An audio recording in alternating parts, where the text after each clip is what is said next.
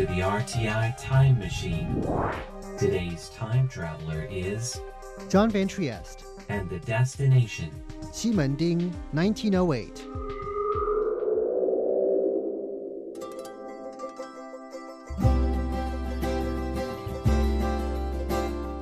In the middle of Taipei's Ximending shopping district is a red brick building that at first glance seems out of place amid the LED signs and neon lights.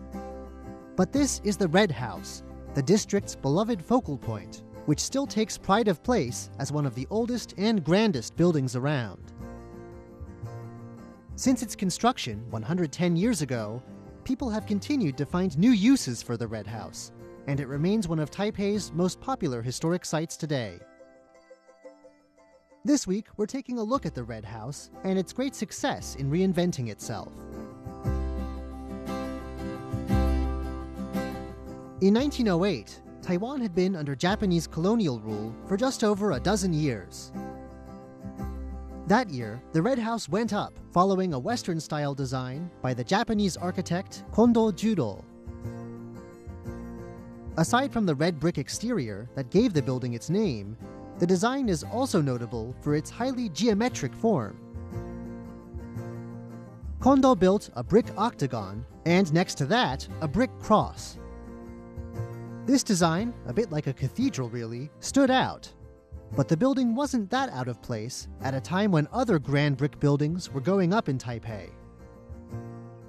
The architect Kondo Judo worked for the colonial authorities in a local civil engineering department. And the building he designed was meant to house a public market. In some ways then, this was an ordinary municipal building. But the market was a special place, and the design helped make it that way. Inside the brick octagon, windows let light in from multiple sides. There was an upper floor with a nice restaurant and a lower floor with some upmarket goods, candies, shoes, stationery, and so forth. A growing number of Japanese colonists moved into the neighborhood, and the market became a place to serve their needs. Meanwhile, in the cross-shaped section of the building, there was another market selling groceries and more everyday items.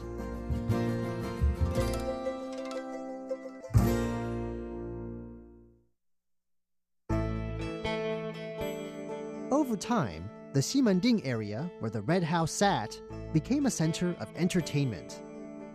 And it was show business so much in the air that would come to take up much of the building's later career. In 1945, with the end of World War II, 5 decades of Japanese rule over Taiwan came to an end. The Japanese residents who'd done much of the shopping at the market left Taiwan. The new Republic of China government, though, soon brought a new wave of people to Taiwan. A group of people hungry for the entertainment the neighborhood had already become known for. These people were exiles, people who left their homes in mainland China as Chinese communist forces advanced. A few years after taking control of Taiwan, the communist advance proved too great. The Republic's government retreated to Taiwan, taking with it a wave of soldiers and loyalist migrants. Though cut off from their homes, these exiles found comfort in familiar forms of theater and storytelling.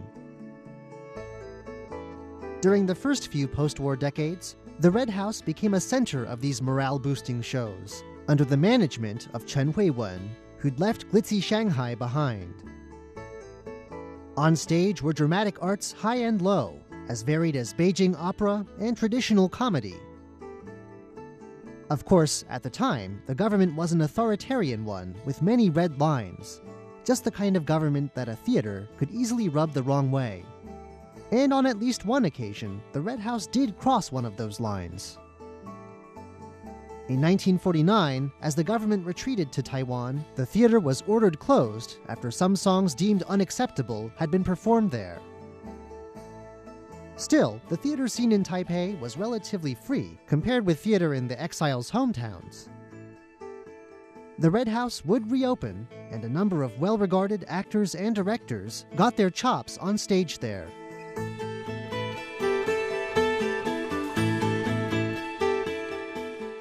After some years as a playhouse, the Red House transformed yet again with the times. In 1963, a movie theater was opened inside. After this, the building became a place to see martial arts flicks, local period pieces, and movies from the West that had already finished their theatrical runs elsewhere. Tickets were cheap, and you could stay all day. It was a place for young people especially to gather together and revel in being modern and fashionable, something the building still offers the young people of today. There was plenty going on nearby, too. Though the Red House was no longer a market itself, a big new shopping center selling the latest goods had also gone up in the area not long before. By the 1980s, though, the neighborhood's fortunes had greatly shifted as Taipei's center of gravity moved elsewhere. The area was falling apart and blighted, growing dingy and crowded. The Red House's reputation as a movie theater fell to that of an old place showing only old films. The surrounding area still has its rough edges today, but since urban development plans and the beginnings of a metro system in the 1990s, the Red House has rebounded. This recovery took some time, and there have been setbacks. The project to revive the building took off in 1994, when a group of artists began holding performances to raise awareness about its state. This work was eventually recognized, and the building was declared a historic site in 1997.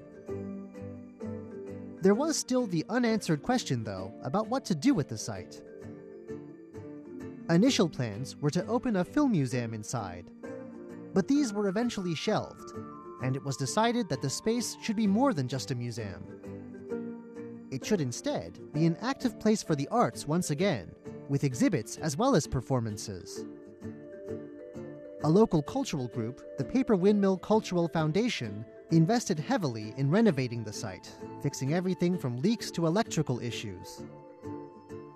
The group was also put in charge of managing the building for the first few years after its reopening. The work was difficult, but it not only brought the Red House back into regular use, it also drew a vibrant cultural scene to the surrounding square. There's always something going on, and even an arson attack that damaged the square in 2016 did not stop the flow of people. Regular handicraft and flea markets spring up here, with vendors selling leatherwork, jewelry, and other wares from tents.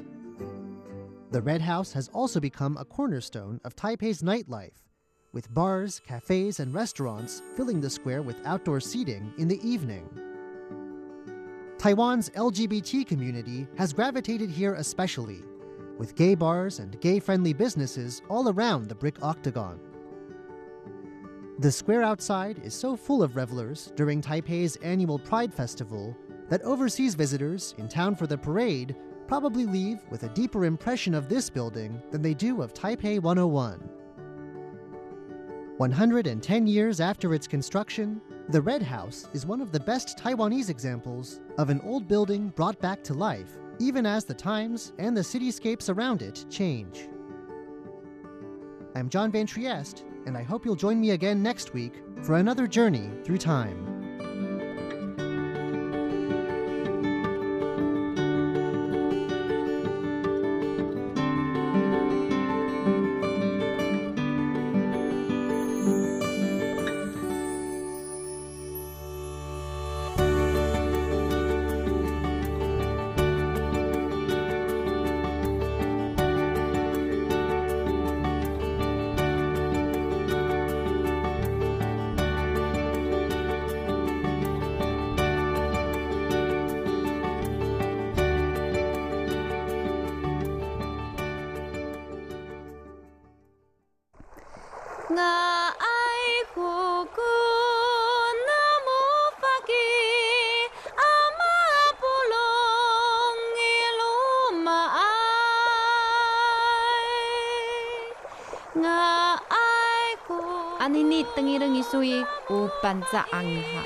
The sound of the Amis tribe on Radio Taiwan International.